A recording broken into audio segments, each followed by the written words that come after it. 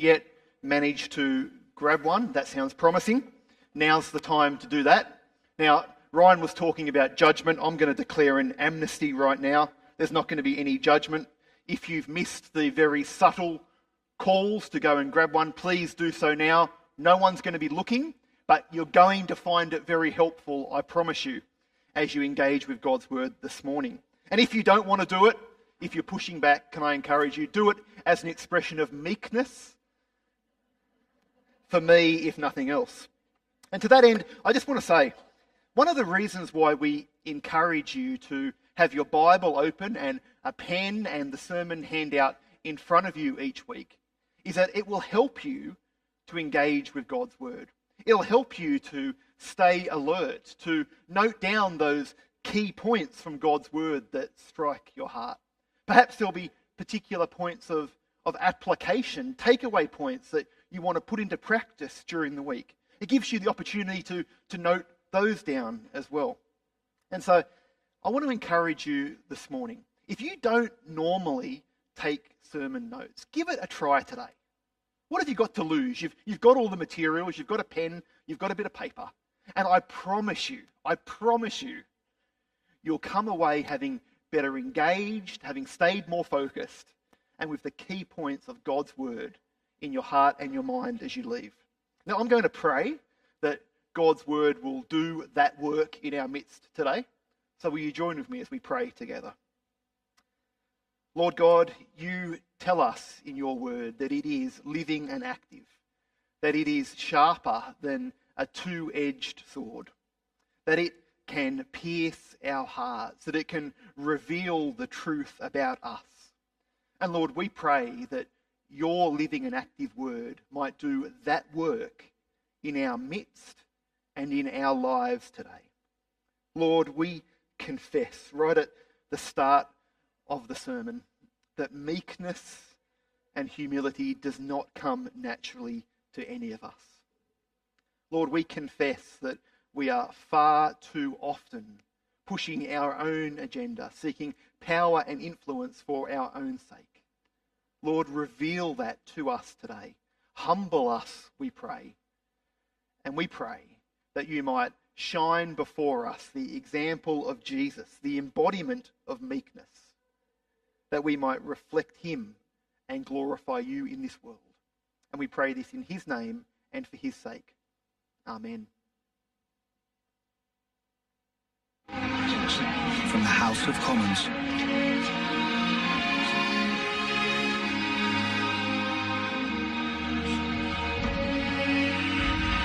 The entire world is listening.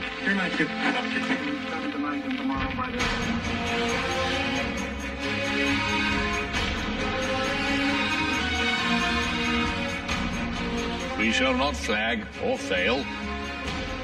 We shall go on to the end. We shall fight in France.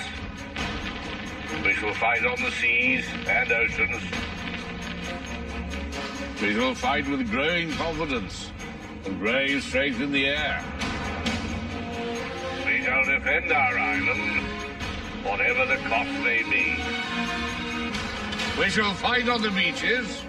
We shall fight on the landing grounds. We shall fight in the fields and in the streets.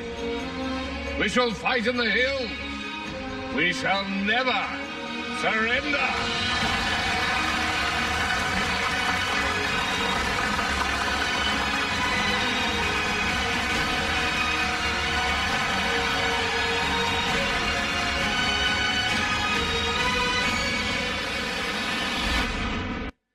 Few speeches have stirred the heart like that one from Winston Churchill, rousing the British people, inspiring his troops to summon every ounce of strength for the battle ahead, recognising that the effort to come might cost them their lives, but never once doubting that victory would come.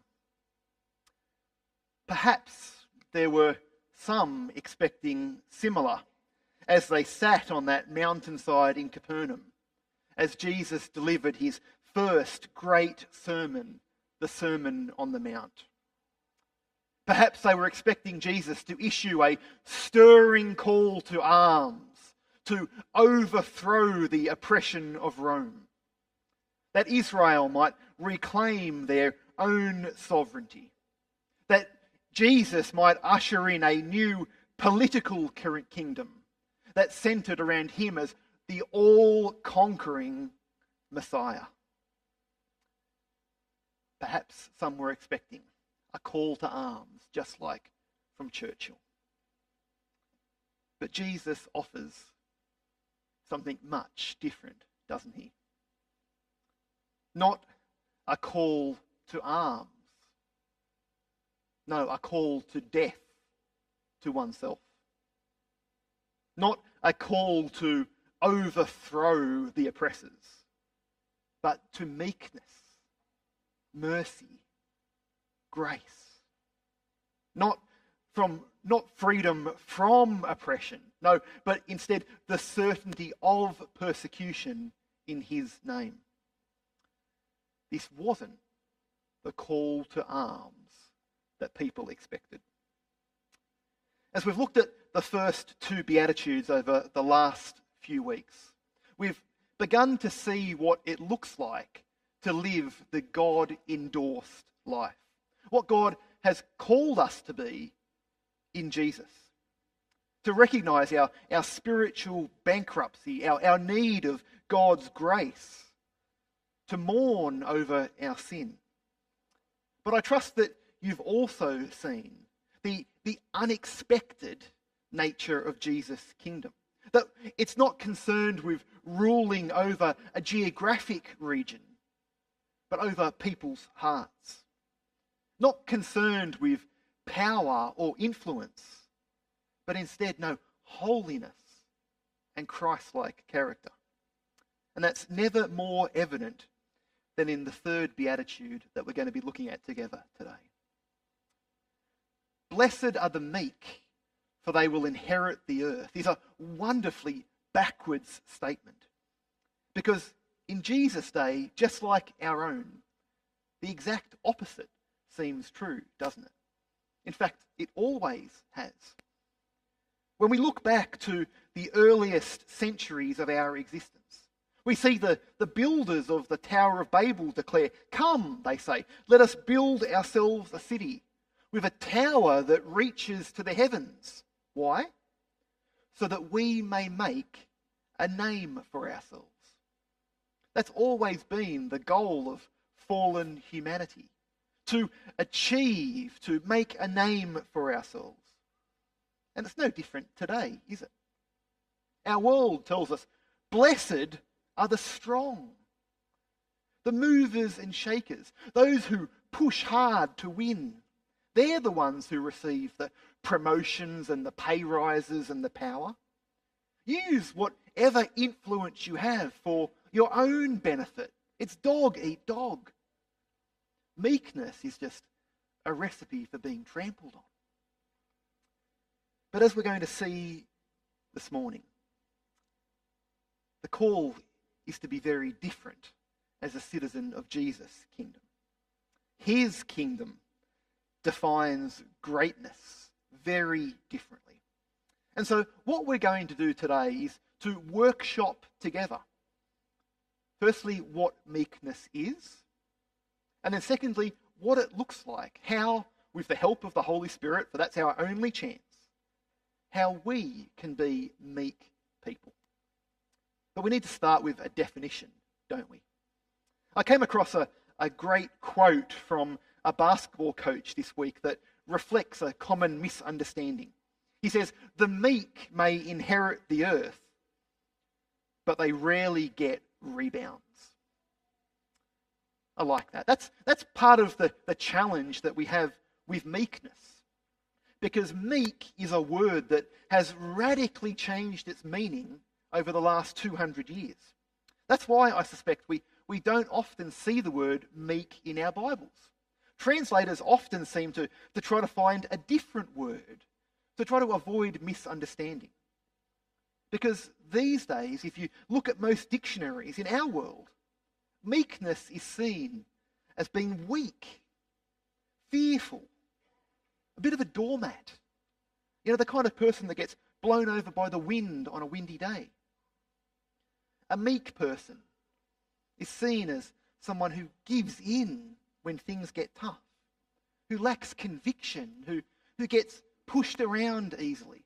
In fact, even the most positive uses of the word to describe someone who's perhaps a little softly spoken or submissive, they're still not really positive attributes, are they?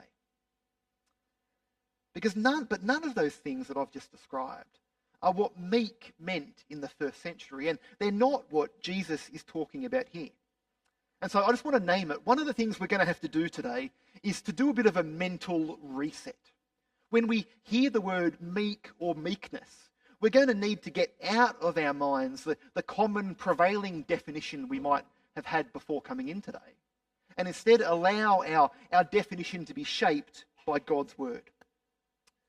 And I think the best place for us to start is to look at how the word was used in the first century.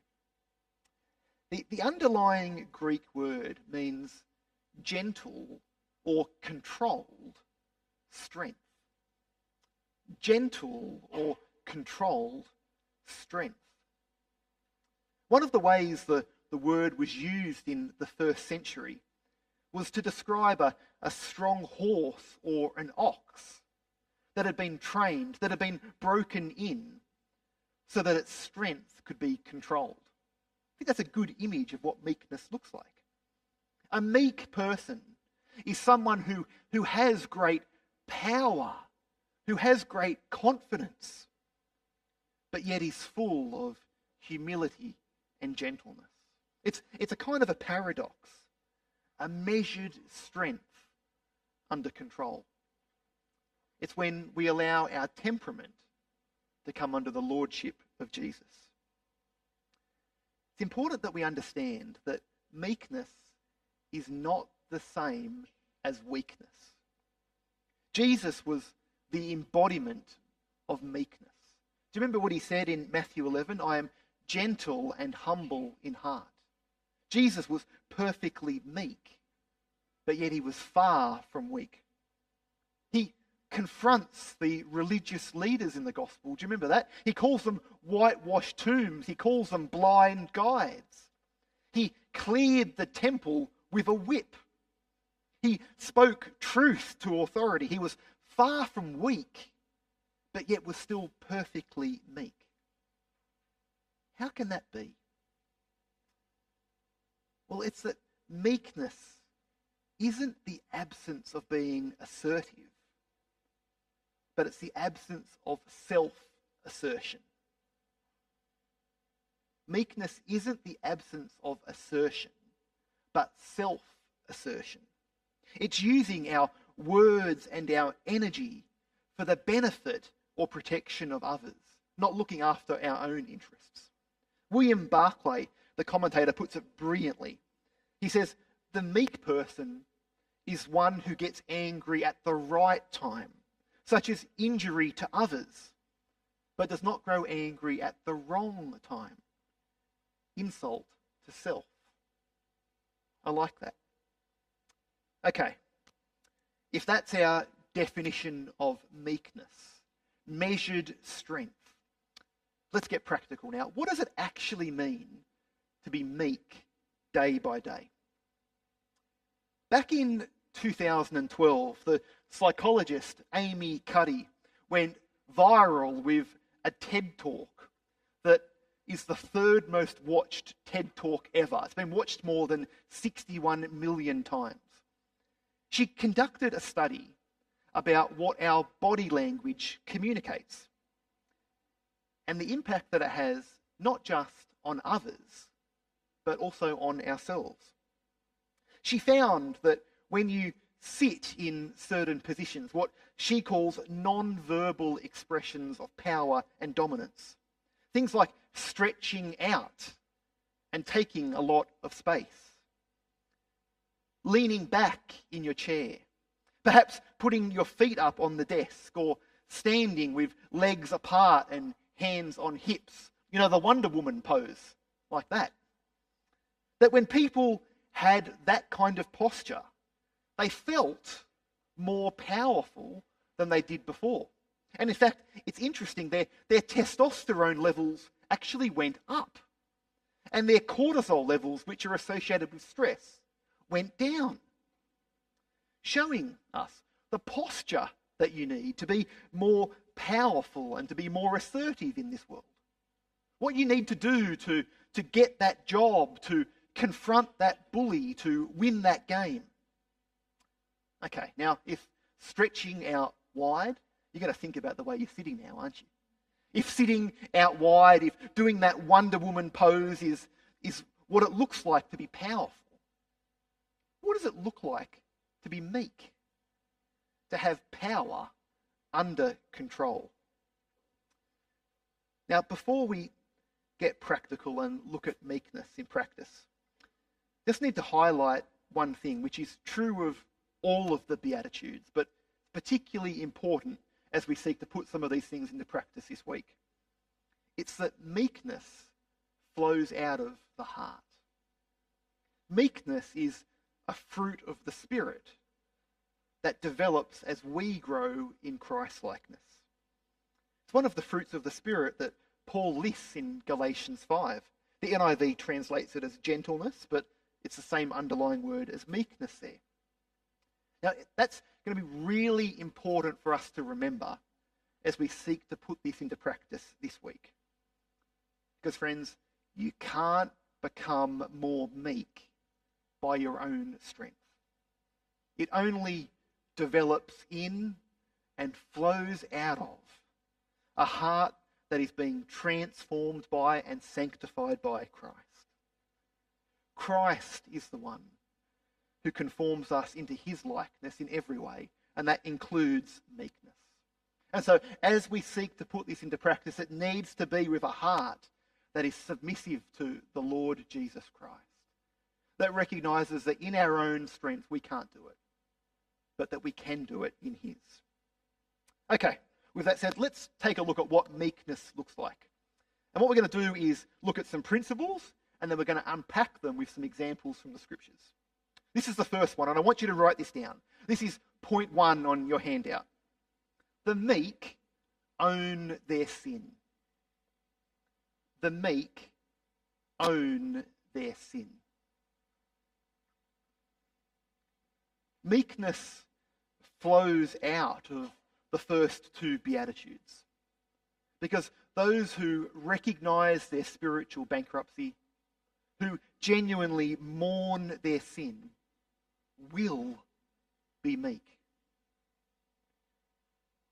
The meek person isn't worrying about justifying themselves. When they do the wrong thing, they say, "I'm sorry. Please forgive me." Take a look at King David when he was confronted by the prophet Nathan over his sin with Bathsheba.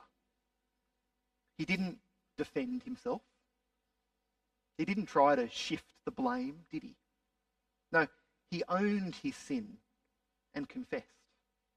That's what the meek do. Recognise their sin. Recognise that, in fact, truth be known, we're a far greater sinner than anyone even knows. And so a practical application for all of us this week. This is our first bit of homework. This is what I want you to write down as well. This week, when you sin against someone else, whether they know it or whether they're not aware of it at all, approach them and confess your sin. That's what the meek person does.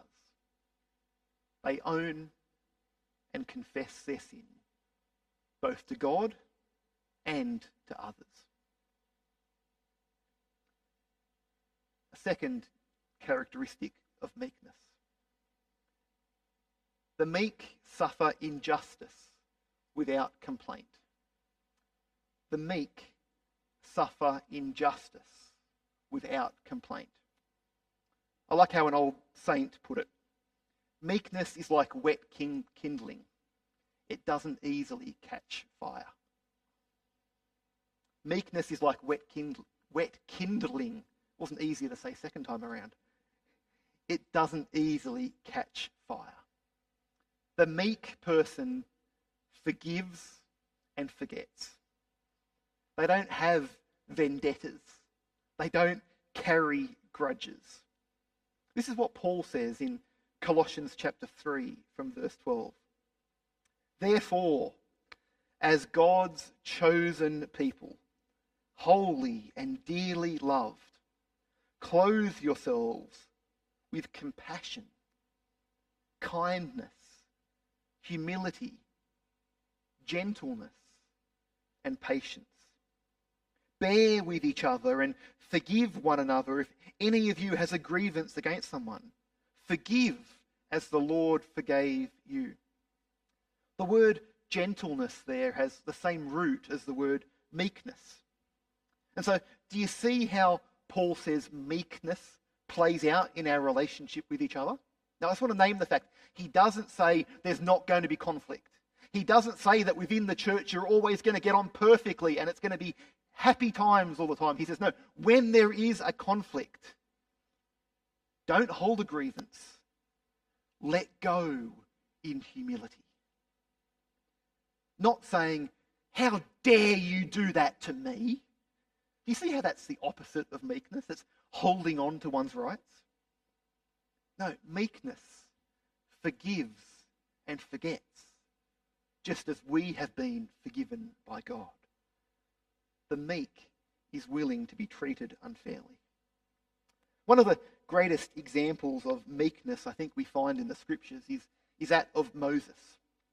In Numbers chapter 12, verse 3, we're told Moses was a very humble man, very meek man, more meek than anyone else on the face of the earth. There's an irony in that, because who wrote the book of Numbers? Who wrote the book of Numbers? Moses. And so normally, as soon as you say you're humble, well, you've just proven you're not. Well, this is inspired by God, isn't it? So clearly he was the most meek man on earth. And I think we see evidence of that in this very chapter. Because in Numbers chapter 12, Moses is publicly attacked by Miriam and Aaron. And what does he do? He commits his cause to God. He doesn't defend himself. In fact, he doesn't say a word. He refrains from anger.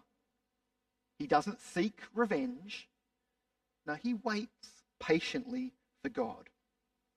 And even when Miriam suffers the just consequences for her sin, Moses doesn't say, I told you so, or let her suffer. No, he prays for her forgiveness. He prays for her healing. That's meekness. It absorbs injustice without complaint or malice or revenge, finding peace in even the most severe conflict. So friends, that's our challenge this week. This is for you to write down as well. This is our challenge for the week. That when someone verbally attacks or criticizes you, not to defend yourself, not to hold a grudge in your heart, to not fight back, but to pray.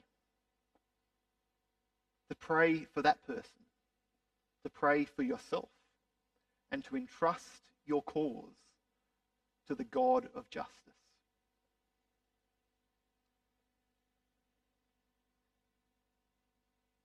A third characteristic of meekness. The meek set aside their own rights or interests for the benefit of others. The meek set aside their own rights. They set aside their own interests for the benefit of others. Do you remember back in Genesis 13 how Abraham let Lot choose the best of the country for his flocks and for his herds? That's meekness. But as great an example as that is, the ultimate example of meekness is Jesus himself. This is what we read in Philippians chapter 2 from verse 5. In your relationships with one another. Sometimes we skip over that first bit, but I just want to name it this morning. In our relationships with each other, we're to have the same mindset as Christ Jesus. What does that look like? Who, being in very nature God, did not consider equality with God something to be used to his own advantage. No, rather, he made himself nothing, taking the very nature of a servant, being made in human likeness. And being found in appearance as a man, he humbled himself by becoming obedient to death, even death on a cross. Jesus didn't demand his right to glory. No, he willingly descended to the grime and the muck of this earth for the benefit of others. That's meekness. Can I give you another example that's been troubling me recently, and I pray that it might have been troubling you as well? And it's the total absence of meekness in the way that COVID vaccines are allocated. Have you noticed that? That here in countries like Australia that, praise God, have been spared mass infection and loss of life, we're getting vaccinated ahead of other countries that have much greater need. And the reason's simple, isn't it? We have wealth and influence, and other countries don't. Despite being ravaged by infection, we put our interests first. Meekness, though, says India, Brazil, Nepal have our vaccines, putting the interests of others ahead of ourselves. The meek, my friends, see themselves as servants of God and of others, not themselves. And so that's our call this week. Here's an application point. Not to deny yourself a COVID vaccine if you're up on Tuesday or Wednesday. It's that in whatever situation you find yourself in, exercise meekness by setting aside your own rights, your own interests for the benefit of another. It might be as simple as, say, being in the cash register line at Coles, and there's someone behind you who has a full trolley of items, but is clearly exhausted or struggling with a young child, letting them come through and blessing them. Might be paying for a meal for someone, blessing them in that way. It might be that at work you win the employee of the month and you're given a $100 gift voucher. And what you do is give that gift voucher to someone else to bless them. Meekness can express itself in many ways, but that's our challenge, to set aside our rights, what is rightfully ours, for the benefit of another. A fourth key characteristic: the meek are teachable. The meek are teachable. This is what we read in James chapter 1, verse 21. Therefore, get rid of all moral filth and the evil that is so prevalent, and humbly or meekly accept the word planted in you, which can save you. Proud people think they already know it all and refuse to submit to the authority of God's word. They fume inwardly, if not outwardly, when someone tries to teach them, when someone tries to correct a false belief.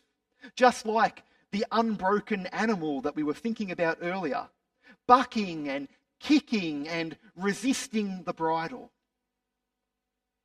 But when broken in, they listen to their master's command and become useful. That's what the meek are like. They don't become angry or defensive or kick out when shown their error from Scripture. No, they let the word do its work in their heart. They don't push it away. The meek recognise they need help. They need vulnerability. They need accountability. And so this week, when a brother or sister shares with or challenges you, Don't buck or resist or kick, but listen. Pray about it. Search the scriptures to see what they're saying is true. And if it is, submit to God's word. If you're anything like me, I've had an awful week, friends. Our house church group will testify. I was sharing this on Tuesday night. This has been an awful sermon to prepare. It has been appalling because God has been revealing to me every single day the absolute absence of meekness in my own life. And so maybe you're sitting here this morning and you're actually kicking against this message too. You go, no, I'm okay. I don't need to listen to this. Andrew's taking things out of context. He's carrying on. I didn't like that he made me write things down. If that's you, please, don't buck and kick and resist. But listen, pray, search the scriptures. If I am taking things out of context, please let me know. I need to repent next week before you. But if what I'm saying is true, don't kick. Submit to God's word. That is the kind of meekness Jesus has in view. Let's bring this together with the promise that Jesus makes. The meek will inherit the earth. You might be wondering why it's only in the last 5 minutes that we're actually looking at the Bible reading that Keith did earlier. But that Psalm 37, particularly verse 11, that's the psalm that Jesus has in the back of his mind in this beatitude this morning. This psalm contrasts the ruthless ambition of evildoers who want to succeed at all costs with the meek. And it's here we find one final characteristic of the meek. This is number 5 on the sermon handout. I hope you're still following along. The meek entrust themselves to the Lord. That's point 5. The meek entrust themselves to the Lord. I'm going to read from Psalm 37 again, from verse 5. Commit your way to the Lord. Trust in him, and he will do this. He will make your righteous reward shine like the dawn, your vindication like the noonday sun. Be still before the Lord and wait patiently for him. Do not fret when people succeed in their ways, when they carry out their wicked schemes. Refrain from anger and turn from wrath. Do not fret. It leads only to evil. That's what the meek do. They commit their way to the Lord, never claiming to be self-sufficient. No, they recognise their need, trusting in God and his purposes and his timing and his ultimate vindication. This is how John Piper put it. Speaking about the meek person, he says, being meek doesn't mean they become lazy. No, it means they're free of frenzy. They have a kind of steady calm that comes from knowing that God is omnipotent. That means all-powerful. That he has their affairs under his control. And that he is gracious and will work things out for the best. I love this last line. Meek people have a quiet steadiness about their lives in the midst of upheaval. Notice what the psalmist says there in Psalm 37, verses 10 and 11. He acknowledges that the wicked, they will gain temporary pleasure, but it is merely temporary pleasure, whilst the meek, they will inherit what lasts. They will inherit the land. But how's that true? Certainly doesn't feel like it's true in our world today, does it? Well, I think the meek will inherit the land in 2 key ways. One in the short term, which is the smaller one, and then there's the big picture, long term in view. Let's take a look at the short term. The meek inherit the land, inherit this earth, in that they're genuinely content. They're genuinely content. without the inflated ego that's always desiring more, that's always desiring more power and more influence and more property and more possessions. They're content with what they have. They're happy with the land and with their portion. They're not always seeking more. They're content to leave it in God's hands. That's the short term. But the big picture here is the long term. Because Jesus has much more than contentment this side of eternity in view.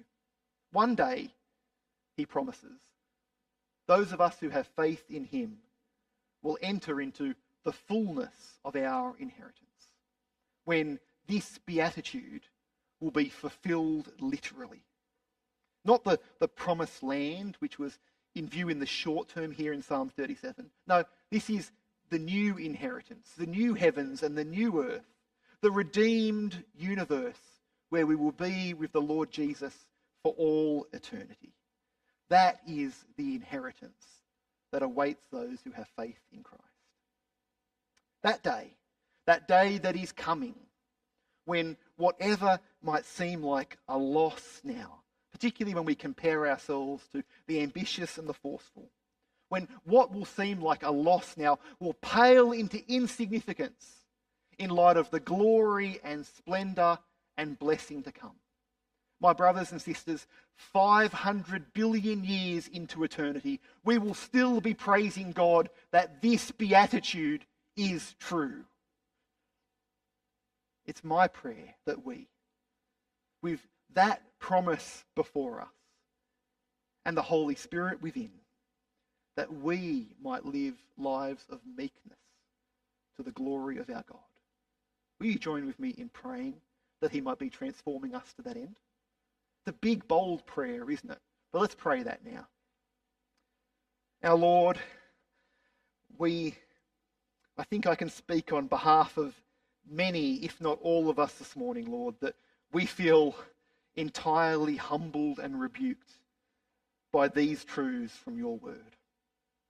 Lord, we confess that we are far often from meek people, that far too often we allow self-interest and ambition and desire and accumulation, our comfort and our wealth, to drive our hearts rather than the vision that you lay before us. We thank you for the Lord Jesus, for he is the embodiment of meekness, descending from the glory of heaven to the muck of this earth to save us. Lord, with such a Saviour now living inside of us, we pray this big, bold prayer that you might help us to be like him. Eliminate our pride, we pray. Enable us day by day to clothe ourselves in humility. May we manifest patience and grace in all of our interactions day by day, as we follow in the footsteps of our meek Saviour. We pray that you might make us meek too, as his disciples. And we pray this, that he might be glorified and that the transforming work of the gospel might be known in our lives and in our world. And we pray this in Jesus' name. Amen. As our music team begins to come forward for our final song this morning, we have a song, a prayer that I don't know how familiar you are with, but the words are beautiful. I don't know about you, but after a message like that, I need a prayer of recommitment to orientate my heart. And this is what this prayer is, this song is. We're going to sing, Father, we come to you now, trusting again in your power. Humble and heal us this hour in Jesus' name. Help us repent of our ways, our failures in seeking your face. Open our hearts to your grace. This is our prayer. May that be all of our prayer as we stand and close in song.